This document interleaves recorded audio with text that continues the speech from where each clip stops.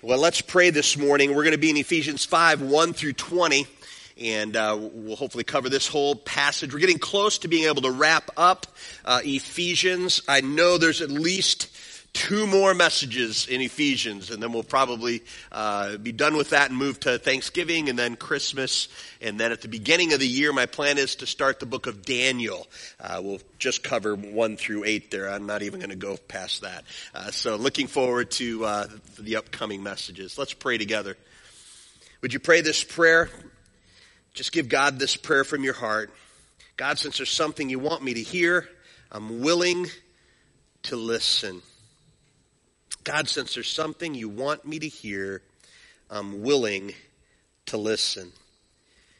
And God, we do pray that you would be glorified and that everyone hearing this would be edified and that Satan would be horrified. We pray this in Jesus' name. Amen. Let's take a look at the passage first. Follow me as I read Ephesians 1 through 20. I know that we do large sections, and it makes me proud as a church if you think about it. Remember when we went through Revelation? We read every word of the book of Revelation from this stage, and the book of Revelation promises us a blessing for those who read it aloud. And so we go through a lot of scripture here at Oakwood, and I love that we read through the context. By the end of these 6 to 8 weeks, we will have read every word in the book of Ephesians. And so I love that we go to the word. Let's go there this morning. Ephesians 5, 1 through 20. Stick with it and follow me either on a gadget or a Bible. There's some in the seats in front of you in the racks. But Ephesians 5, 1 through 20. Follow God's example then as dearly loved children, and walk in the way of love, just as Christ loved us and gave himself up for us as a fragrant offering and sacrifice to God. But among you there must not be even a hint of sexual immorality or of any kind of impurity or of greed, because these are improper for God's holy people. Nor should there be obscenity, foolish talk, or coarse joking, which are out of place, but rather thanksgiving. For of this you can be sure, no immoral, impure, or greedy person, such a person is an idolater, has any inheritance in the kingdom of Christ and of God. Let no one deceive you with empty words, for because of such thing, God's wrath comes on those who are disobedient. Therefore, do not be partners with them. For you were once darkness, but now you are light in the Lord. Walk as children of light. For the fruit of the light consists in all goodness, righteousness, and truth. And try to discern what pleases the Lord. Have nothing to do with the fruitful deeds of darkness, but rather expose them. It is shameful even to mention what the disobedient do in secret. But everything exposed by light becomes visible, and everything that is illuminated becomes a light. This is why it is said, "Wake up, sleeper, rise from the dead, and Christ will shine on you." Be very careful, then, how you walk, not as unwise, but as wise, redeeming the time, or making the most of every opportunity, because the days are evil. Therefore, do not be foolish, but understand what the Lord's will is. Do not get drunk on wine, which leads to debauchery. Instead, be filled with the Spirit, speaking to one another with psalms, hymns, and songs from the Spirit. Sing and make music from your heart to the Lord, always giving thanks to God the Father for everything, in the name of our Lord Jesus Christ. May God add a blessing to the reading of Scripture. Well, once again, your pastor, just the day and age I grew up in, I can't help it. Our big idea this morning, walk this way! Okay, well, if you're a child of the 80s, you cannot use that 3-word sentence without singing it from Run DMC and Aerosmith. Walk this way. What's the way? It's the way of unfailing love. Everybody say love. Last week, we talked about Paul explaining chapter 4 through 6, where he shifts the focus to, now here's how we should walk. Remember I taught you last week that there's some themes in Ephesians. One is sit in confidence of what Christ has done, and then walk with the Lord, and then stand. We'll get there when we get to the armor of God. Stand, take your stand. Sit, walk, stand. And we're in the section of walking now. And at first, Paul told us that we need to walk together. We walk as one. We're one body, one church, one Christ, one God. And so that was his emphasis until last week. He started talking about you individually and your walk. How are you walking? How is your walk with Christ being seen by others? How are you living it out internally, externally?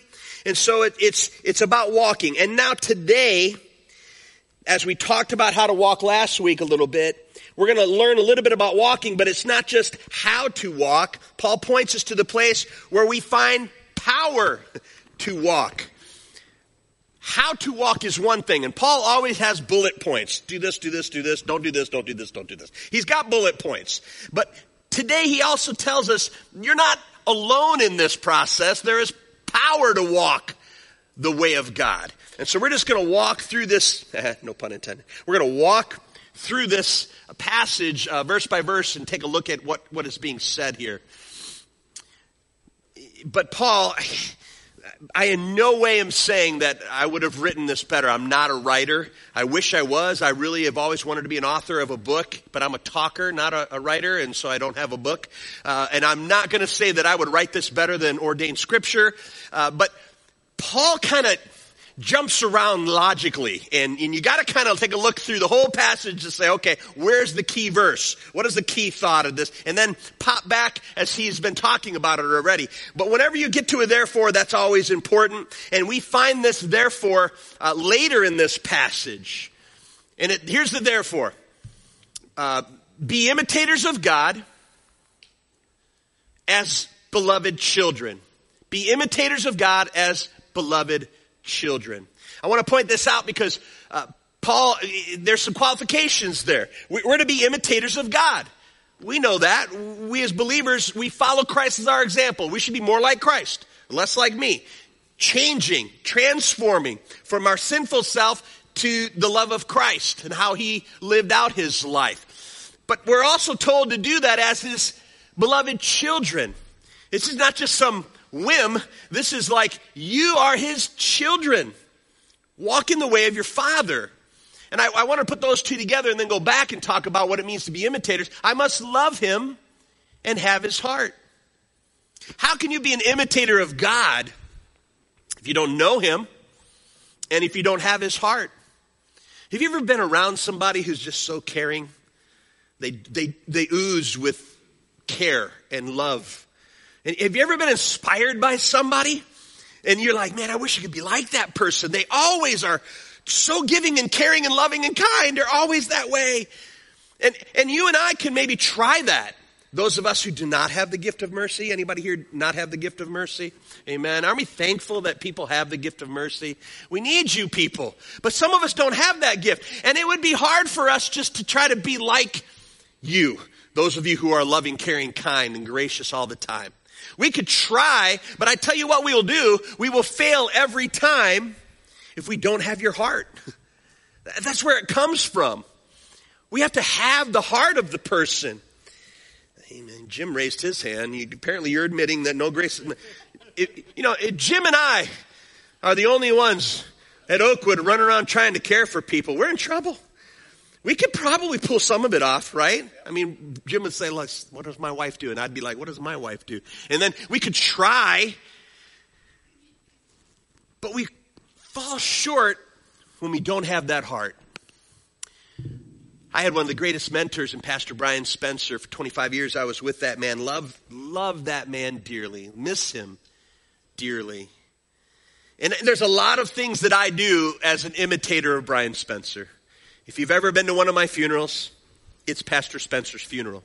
If you've ever been to one of my weddings, it's Pastor Spencer's wedding. I learned from him.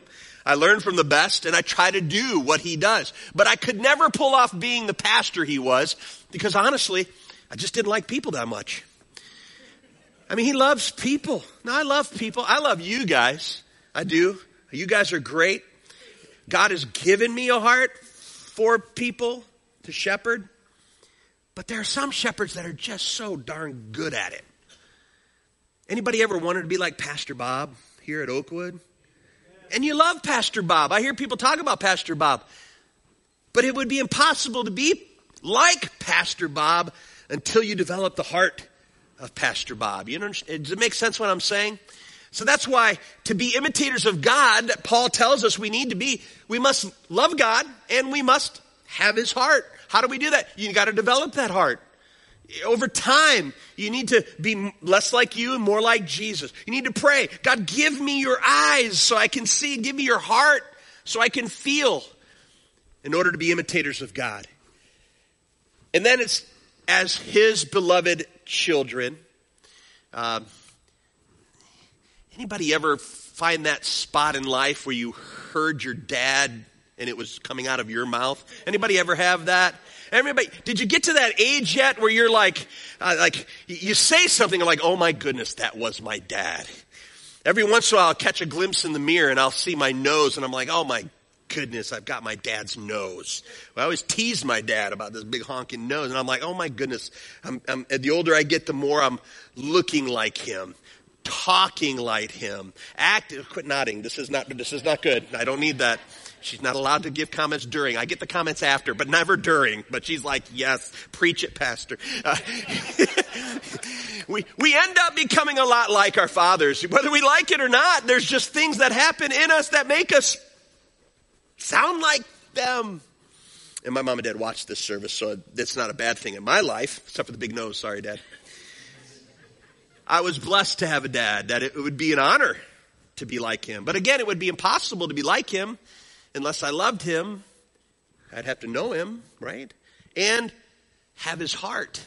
So that's how I want to put it in context today, what we're being told to do here. And what are the two ways that we're told to be imitators of God as beloved children? Number one, I was made a child of God by God's grace. You need to know that. This is very important today because as we walk through this passage, it could again be very confusing that you see these bullet points and you might say to yourself, I must try these things. I must try harder in these things in order to be like God. I must try harder in order to be a child of God. No, you were made a child by God's grace, period. End of story. Stop, press, right there. You were made a child by God's grace. You don't become a child by keeping God's laws. So here's the warning today. As we walk through this passage, you need to get this part right. We need to be imitators of God as his dearly loved children. We become his children by grace. We do not become his children by doing these bullet points that Paul tells us we should do. He's going to talk about walking.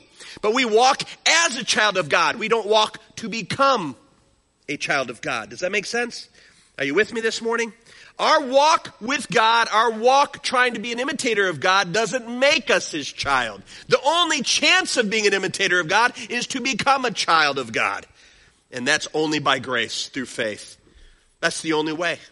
So I don't want you to leave today with some weird sense of work salvation or earning it. It's not about that.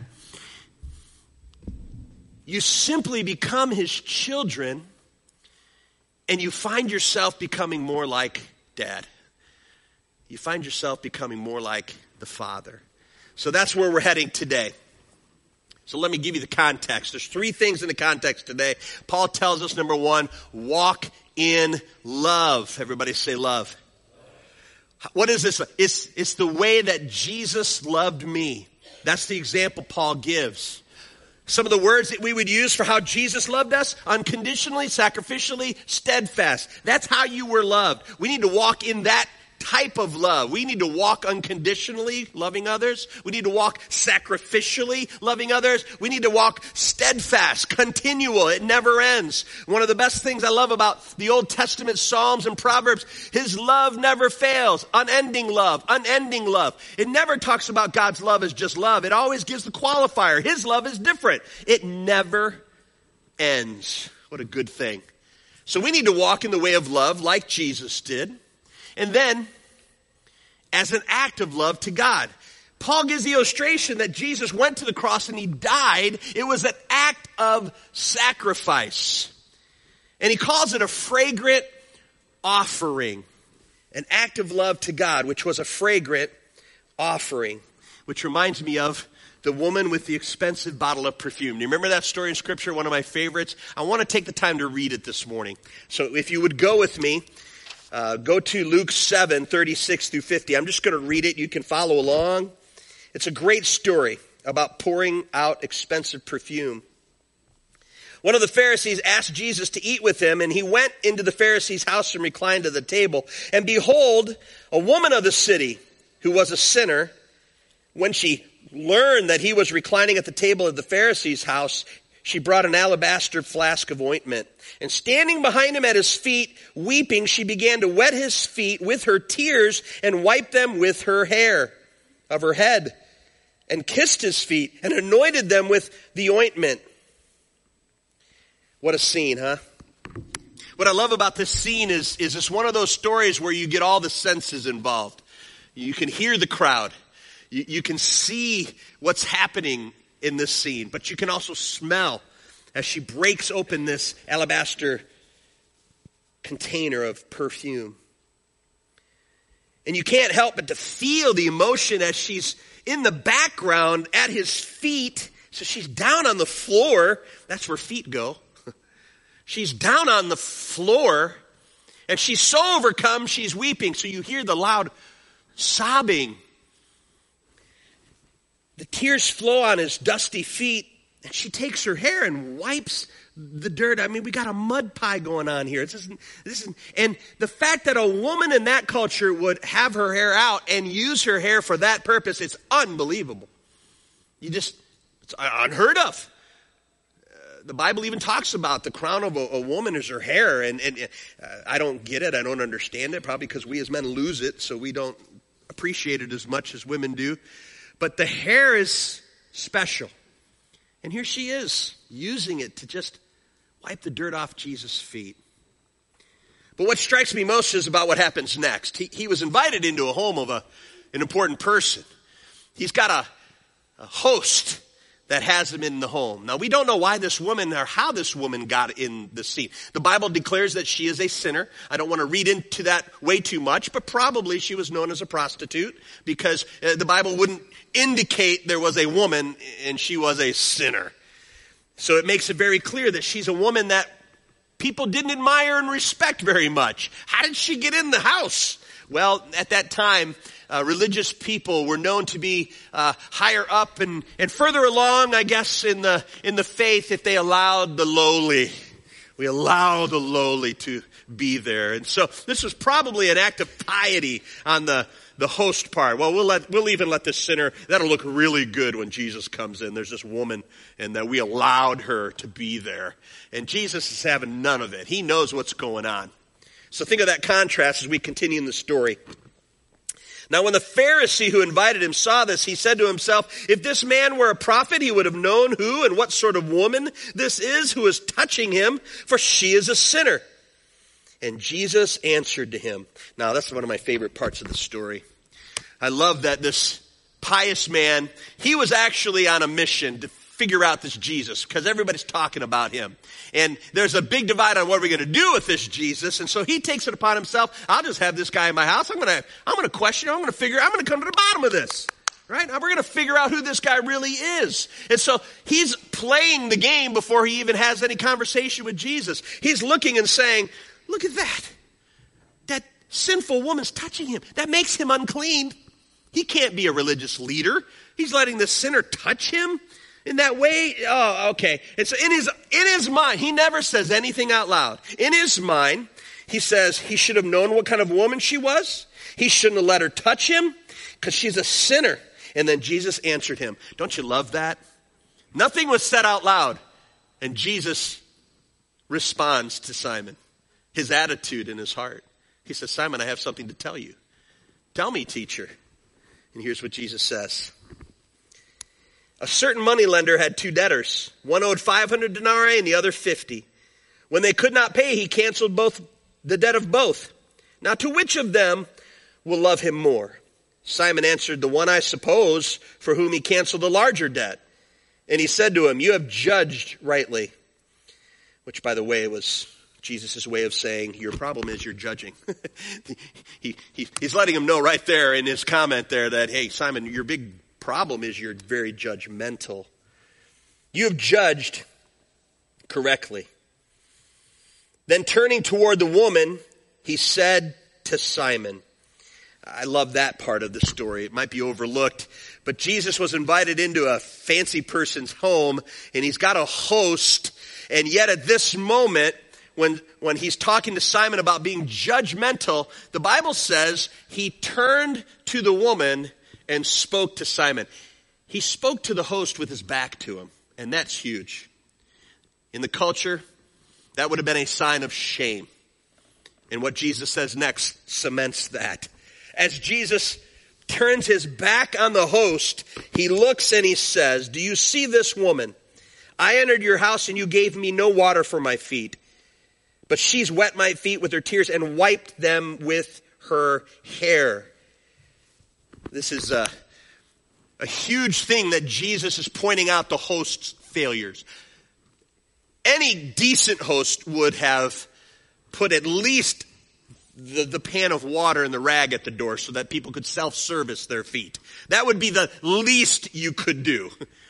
You literally should have one of your servants there with the water to wash the feet of your guest. This is in the day, it was very rocky, very, very dusty, and they wore Air Jesuses. And so they had the open feet, right? And the leather strap, and it's just dusty. It's a mess. It's just a mess. There should have been somebody at the door. I mean, it's incredible if the host himself would stoop himself to wash the feet, but apparently only Jesus does that. This host didn't even have the water there. And Jesus points it out. He said, do you see this woman? You didn't have water for my feet. And yet she has not stopped wetting my feet with her tears and wiping them with her hair. Then he says, you gave me no kiss. But from the time I came in, she has not ceased to kiss my feet. One of the things in that culture was that you greeted people with the kiss. The Bible talks about greet one another with a holy kiss. I've talked to you about South American, and then over in Europe, it's very common to do you kiss people on the cheek. You greet one another, you grab them by the face, and you give them the kiss. That would have been common. Nobody would have thought that was odd, but this person didn't greet Jesus at the door with water for his feet, or even give him the traditional kiss. Jesus is pointing out the failure there, and he's also pointing out how this woman has exceeded by kissing not only his head, but kissing his feet. Then he says, you didn't anoint my head with oil, but she's anointed my feet with this ointment. That one's the only weird one. That wasn't common. That wasn't common at all. You didn't pour oil on everybody who came into your house. But I think what Jesus was doing is pointing to what he was there for. The fact that she was anointing his feet with this expensive perfume, and he didn't even recognize Jesus as being worthy of that blessing. The contrast is stark. Therefore I tell you, her sins, which are many, are forgiven, for she loved much. But he who has forgiven little loves little. And he said to her, your sins are forgiven. And those who were at the table began to say among themselves, who is this who even forgives sins? And he said to the woman, your faith has saved you. Go in peace. I love this story. It's one of my favorite stories of Scripture. And I tell you, as you look around the room and the people that were present there that day, I would always want to be the woman on the floor rather than the pious believer who was judging. The contrast is huge. Be imitators of God, it says, dearly beloved children. How do we do that? By loving and receiving love. Giving and receiving love. Like this woman whose sins were many. It's just very clear that Jesus said, the one who is forgiven much loves much. And here's the honest truth. Nobody is forgiven little. But people perceive that they're forgiven for little. And if you perceive that you don't have much to be forgiven for, then you don't get it. Simon didn't get it. He was religious but lost. He was counting on his own piety and righteousness, and he was falling so short. Sure, this woman had a list of sins, but that's no problem for Jesus. He can set that clean. But that pious, religious, judgmental spirit, it lacked love. It lacked expressing love. And here's what Paul is trying to tell us today. The first way we can walk this way is to walk in love. Two things. Love God, love people. Let's say those two together. Ready? Love God, love people. That's the center of the mark. That's what Jesus was asked. What's the greatest commandment? Love God, love people. That should be our aim. That should be our target. Walk what way? Walk in the way of love. Love God with everything you've got and love people more than you love yourself. And it's not only a fragrant offering, which it was incredible, the expense that this woman gave. She broke the expensive alabaster jar to get the perfume out. It's a one-time use situation there, and usually you handed that down from generation to generation. She broke it, poured out the ointment as an offering, but it was also a sacrifice. And Paul says that we ought to walk in the way of love. What is the way? It's Jesus' way. He was a fragrant offering to God, but he also sacrificed, gave his life. Look through and see Jesus. How do we sacrifice? Do you have a hard time with certain people? Do you have a hard time getting along with certain people, even other believers? They rub you the wrong way. You have a little bit of strife between fellow believers. Well, walk in the way of love. What does that mean? Look right through them and see Jesus. That's how we ought to do everything we do for people. Look right through them and see Jesus and do it for Jesus. I think that's what Paul is trying to tell us here. He's trying to tell us about a different way of living, about a different way of caring for people. The Bible says, Jesus himself said, when I was naked, you clothed me. When I was hungry, you gave me something to eat. When I was thirsty, you gave me something to drink. And the people said, when were you naked? When were you hungry? When were you thirsty? And Jesus says, as you do to the least of these, you do it to me.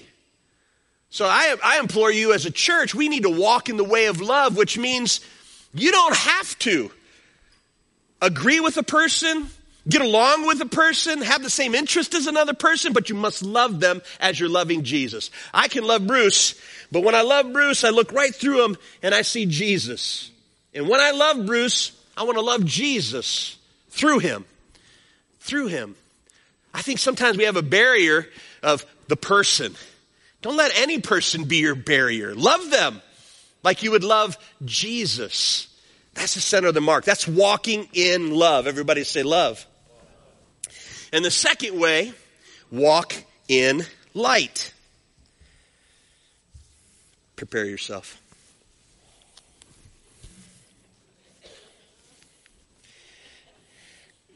I realized during the worship that we didn't turn off the projectors, so you can see a little bit. Do you like my new light? My wife gave me a Father's Day gift. I finally redeemed this week. I went to Tractor Supply Company. She gave me and I thought, I need this for an illustration. So now I got a really cool light. You know what I like about this light? Everybody who I'm shining in the eyes is reacting right now. Because this light is very pointed. It's very strong. And the passage here, as we look at it, it tells us some things about this light. Let me look at that passage just for a little bit. Stay with me. You don't need to read unless you've got a gadget, right? For you were once darkness, but now you are light in the Lord. Walk as children of the light. Try to discern what pleases the Lord. Have nothing to do with the fruitful deeds of darkness, rather expose them. My illustration for you this morning is, as Christians, we need to walk the way of light. And light is an incredible thing. If it was pitch black dark in here, it would be even more stark, the contrast between where there's light and where there's darkness. And God says that we need to, as children of the light, expose. I love you got a bicycle thing on because it's glowing when I hit you on the light there. That's pretty cool. I love it. The light does incredible things. See, look at her and then boop. I love that. The light exposes. Where it shines, you can see, right? And that's what the illustration here in Scripture. Go ahead and turn the lights back on. I should keep the cool light on. Ooh. No, I'm going to take it off. Light does many, many things. The key is we need to shine. Is this you out in that world? Because out in that world, it's dark. And people don't know God, and they don't respond to God. They don't act godly. They're not imitating God. They're doing anything but imitating God because they don't know God. They don't love God. They don't have the heart of God. We are different. We're to be children of love. Everybody say love. We're to be children of light. Everybody say light. And there's one thing I know about light. Jeff, you and I can talk more because I love having a science teacher in the room. There's one thing I know about light. When light shows up, darkness loses. There's just no option. I don't even know that there's much of a fight, Jeff. I don't know if you guys have slowed down time and looked at the fight between light and darkness. But when light, boom, appears, darkness has to flee. Anybody disagree with me? When light shows up, darkness loses. Light always wins. It can't get so dark in this room that this light would be ineffective. Do you understand that? Anybody ever been to Mammoth Cave, Kentucky? How many have been down in the Mammoth Cave, Kentucky? Thank you. Thank you. That was in my family at some point, and we're probably still making some money off that, so please go and visit. We love Mammoth Cave in Kentucky because you go down in there, and you know what they do. They get you in there, and you see the cool stalactites and the malactites and whatever tights, the Hittites, the parasites, I don't know. You see all the cool stuff in the cave, but then everybody's favorite moment is when they get you in the big chamber, and they gather you around. They make you sit down because they know what they're going to do next. They're turning off the lights. And when they shut all the lights, it is dark. I mean, pitch black dark. Have you ever experienced that? Literally, you can put your hand in front of your face and you cannot even see an outline. It is so dark. But let me tell you, it's not so dark that if you turn the light on, that the light would just be like, oh, I couldn't do it. It's so dark.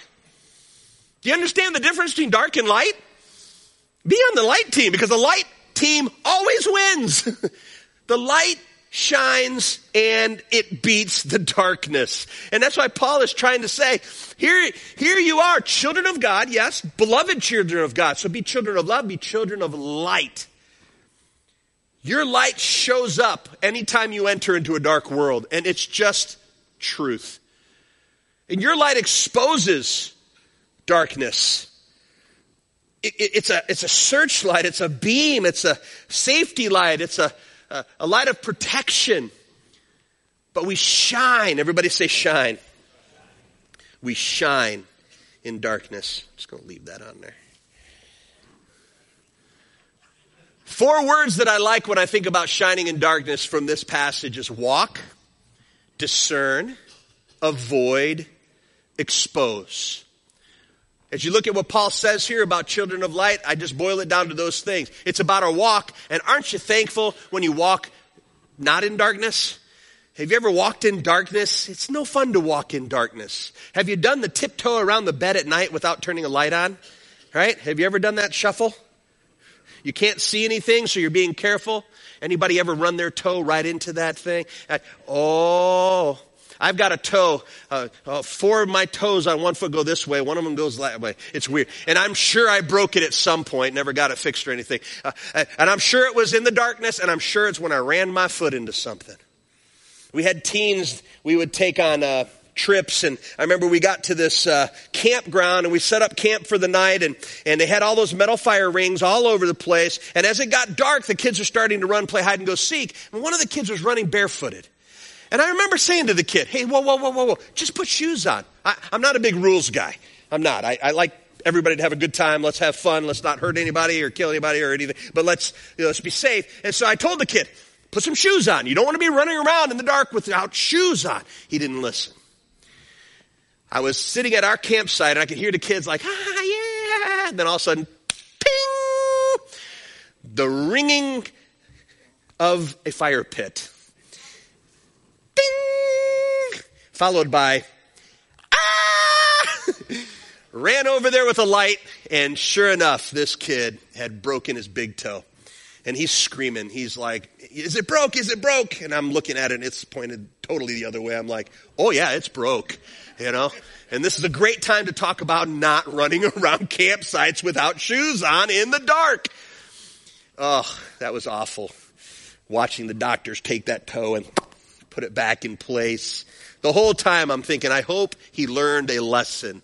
I hope the rest of his life he walks with shoes on and in the light, and tells his kids, hey kids, be careful. I'm sure he's probably having that conversation today. There was a time when my toe pointed south when I was heading north. You know, light does this for us.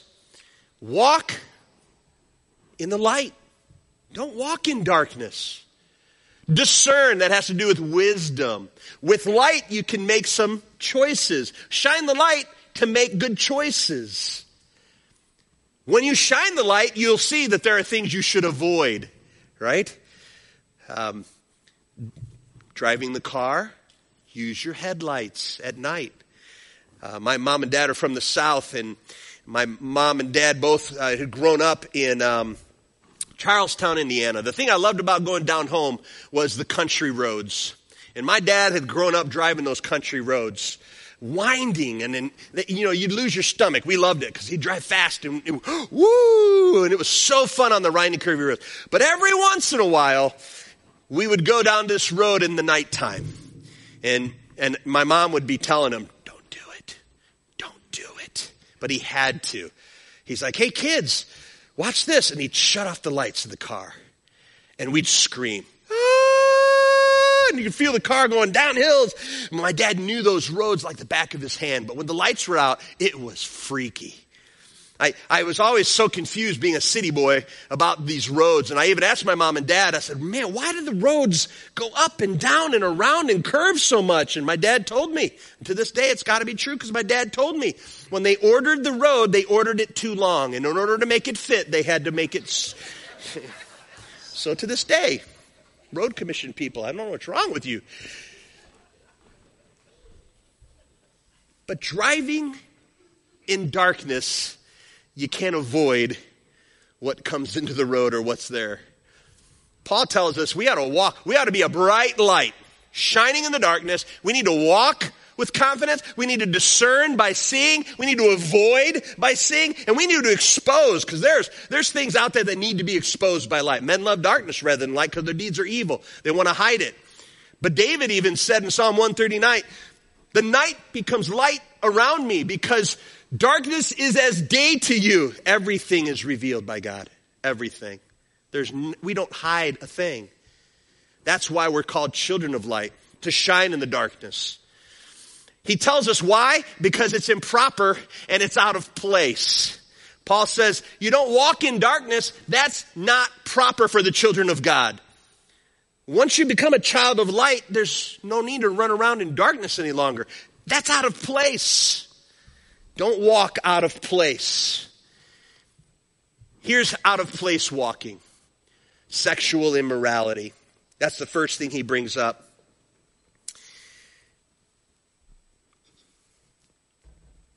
Sexual immorality is expressing sexual fulfillment in a way that doesn't agree with God's plan. In other words, if you're not married and you're having sex before marriage, that's called fornication. If you are married and you're having sex out of that wedding, that's called adultery. Both of those are sexual immorality. Using your sexuality out of place, out of God's template, out of God's plan. And that's the first thing he talks about darkness and improper walking. Don't do this, he says. It's out of place. Let me look at it, find it here real quick.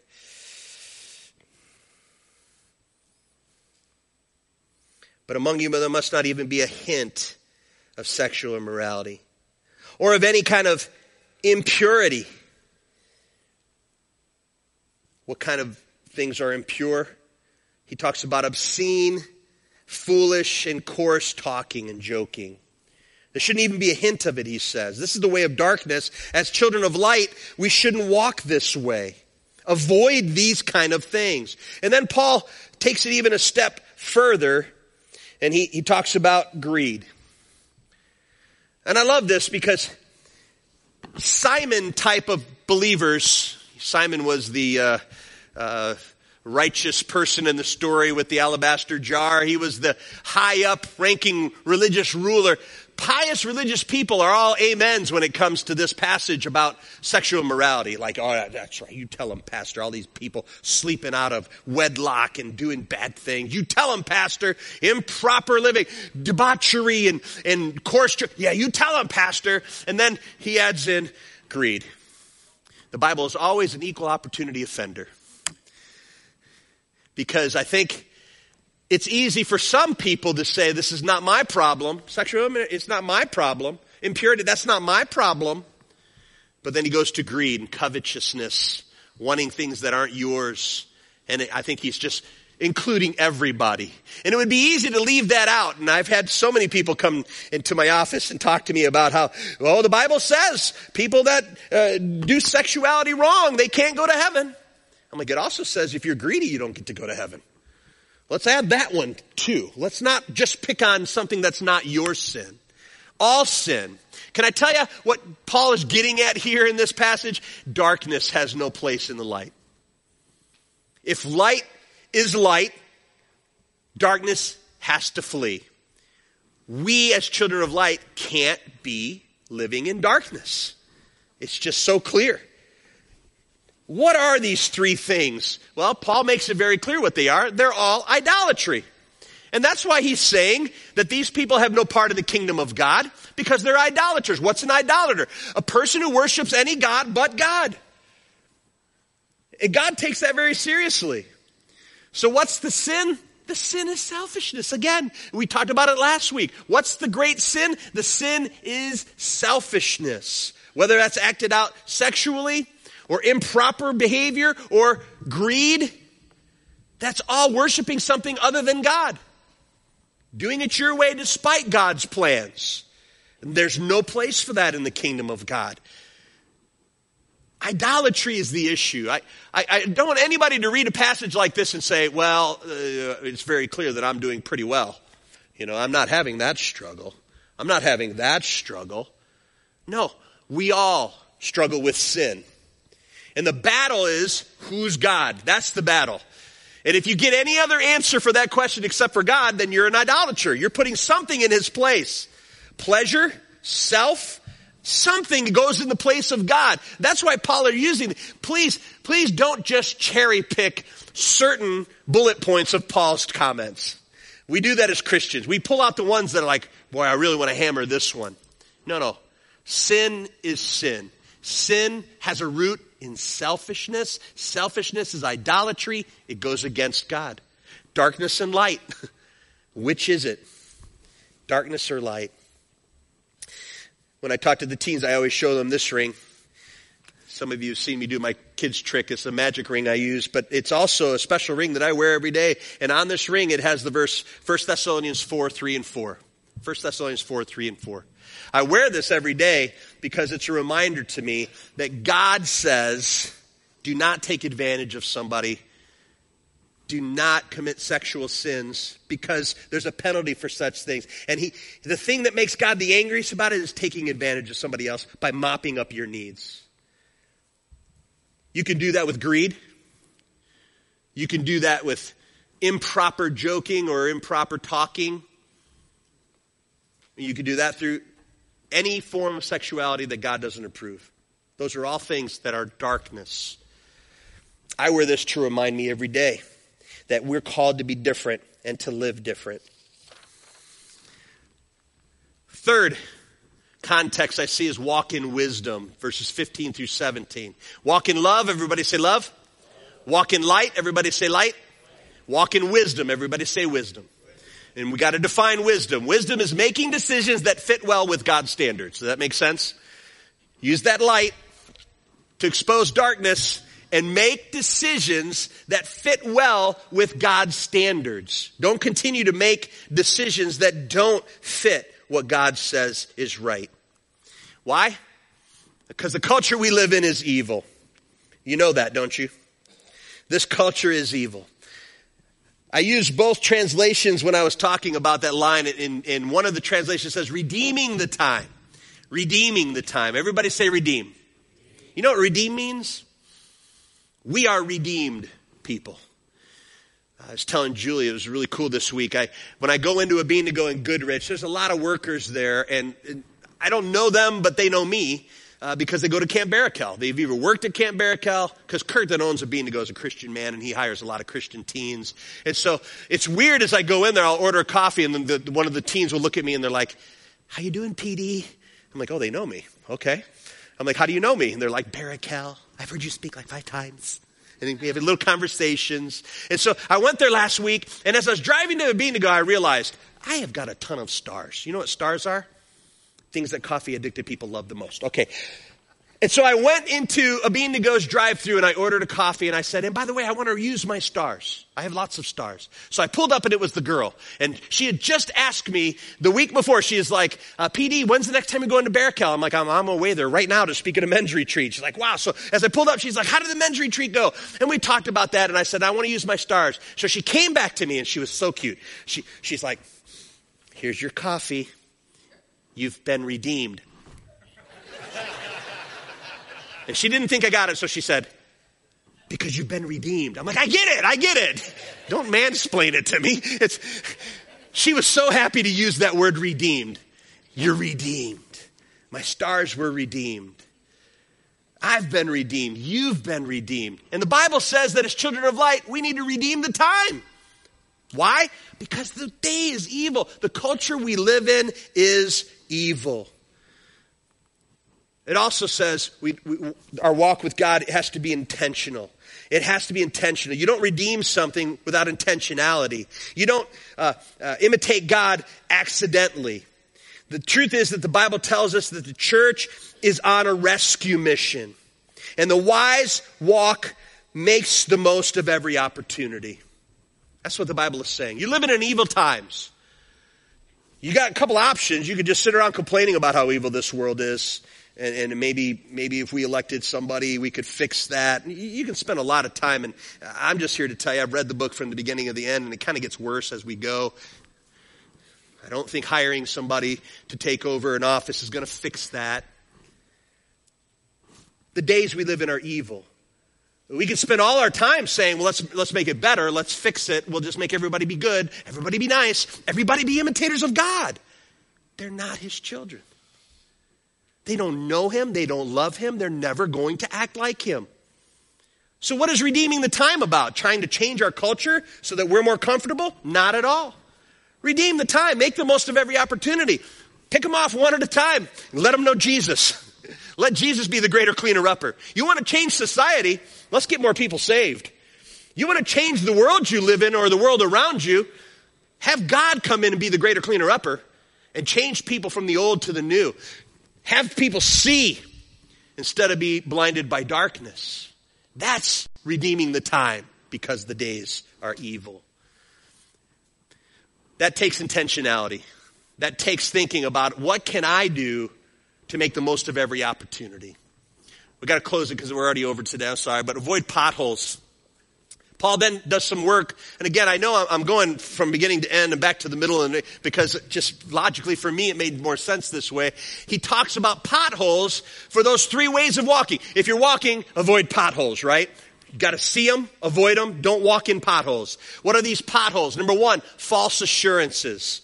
False assurances. Empty words, Paul says. Don't listen to empty words. Some people will just preach, it's fine. Do what makes you happy, God won't care. That's a lie. Those are empty words. God does care about sin. God takes sin seriously. So don't listen to empty words that say, oh, you're under grace. We're under grace, not under law. Everything's fine. No, walk as children of light. Avoid darkness. It matters to God. Walk this way. And then avoid false comforts. And then he talks about wine and the Holy Spirit. Again, listen to me carefully when I talk about this. These are very tricky subjects. The Bible is not a dry book. In other words, if Paul wanted to, he could have said, do not drink anything intoxicating. He could have said that. Instead, he says, do not be drunk on wine. It's drunkenness that is the issue here. Now, I will say, there are people that have said, I will never drink alcohol, and I'm very proud of that. That's great. If that is your line that you've drawn, because you cannot get drunk if you don't drink. So that's a good choice to make. You can make that choice. It's honorable. For those of you in the room that have had an experience with alcohol and it's been a problem, then it's vital to you that you keep walking without alcohol. But the Bible doesn't tell everyone that is that standard. So each of you must make up his own mind, Romans 14, and keep it to yourselves and God. Okay? So whether you choose not to imbibe, that's between you and God. Whether you do imbibe, that's between you and God. But all choices should avoid drunkenness. Why? Because it's about a depressant versus a stimulant. Alcohol, by the way, I'm going to use the word alcohol, but there wasn't such a thing as alcohol. There was intoxicating drink. Alcohol was a way later, and it's much more intoxicating now. But the difference is depressant versus stimulant. Alcohol, according to Paul, would dull your senses, and the Spirit makes you more aware. There's a contrast there. Being drunk versus being filled with the Spirit. Be less aware or more aware of reality. We know that alcohol does that. It dulls your senses.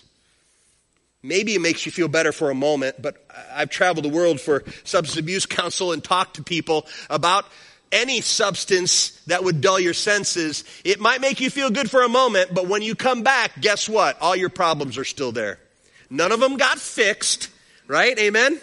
You can't fix a problem by drinking it away. You can't fix a situation by smoking it away. If you have a relationship issue and you choose to get drunk or high, then you're avoiding it, but it's still there. And when you come to, it's there and probably got worse. So don't use being drunk as an escape of reality. The Holy Spirit, in contrast, will help you with the reality, make you more aware of the reality. Getting drunk gets rid of worry by making you forget. But again, temporary. It only is temporary. After you're not being drunk anymore, you're aware of your worries. And they're probably gotten worse during that time frame. What does the Spirit do? It gets rid of worry by helping you remember who God is. Getting drunk can make you courageous. Stupid, but courageous.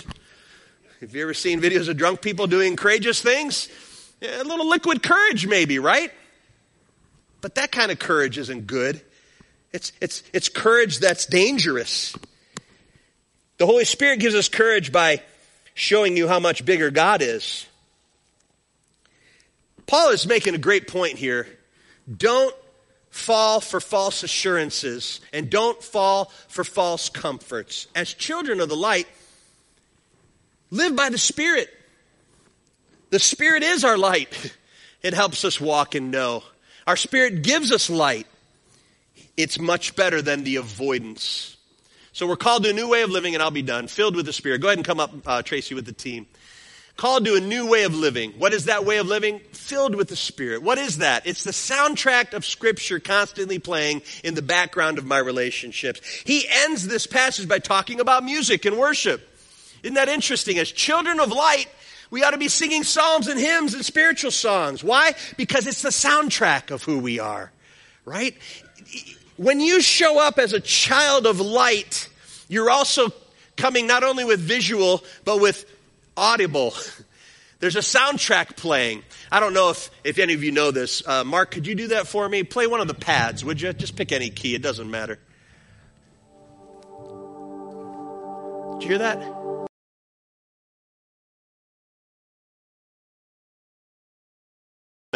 He's got a little thing back there, and he pushes a key, and it just plays. Right? He just went minor key on me. Go back to the. You might not hear it as you live your daily life, but as believers, you can turn it off, Mark. As believers, we're walking in light, and there's a soundtrack that's playing behind us everywhere we go. And it's the soundtrack of love and light and wisdom. I want to close just by telling you what happens when tragedy strikes. When tragedy strikes either a life of an unbeliever or a believer, there's either songs of despair or songs of hope. There's either songs about fear or there's songs about God possible. There are songs of I can't, and there are songs of I can do all things through Christ who strengthens me. There's songs of hope lost, and there's songs I will never leave you nor forsake you. Friends, raise your kids in the anthem of faith. The anthem of being a believer is the anthem. It's the soundtrack. Worshiping flowing from your hearts, thanksgiving flowing from your lips. This is who we are. Walk this way. Walk as children of love. Everybody say love. Walk as children of light. Everybody say light. Walk as children of wisdom. Everybody say wisdom.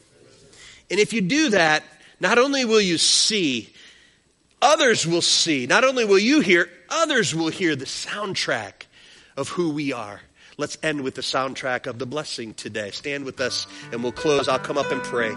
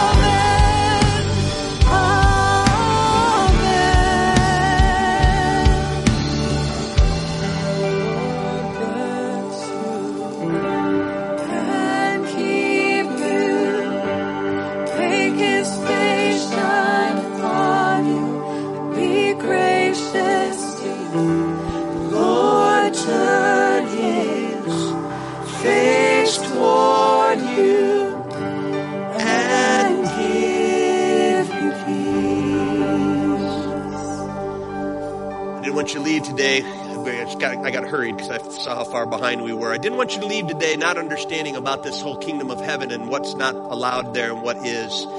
The contrast is about practicing sin or struggling with sin. The way of darkness practices sin without any thought or regard. It just practices it. Are you living a life practicing sinfulness or are you living a life struggling with sinfulness? We struggle with sin. That doesn't make us kicked out of heaven. But if we're doing the struggle, that's walking in light. Walk in light. Amen. God bless you. Have a great day. Thank you for coming.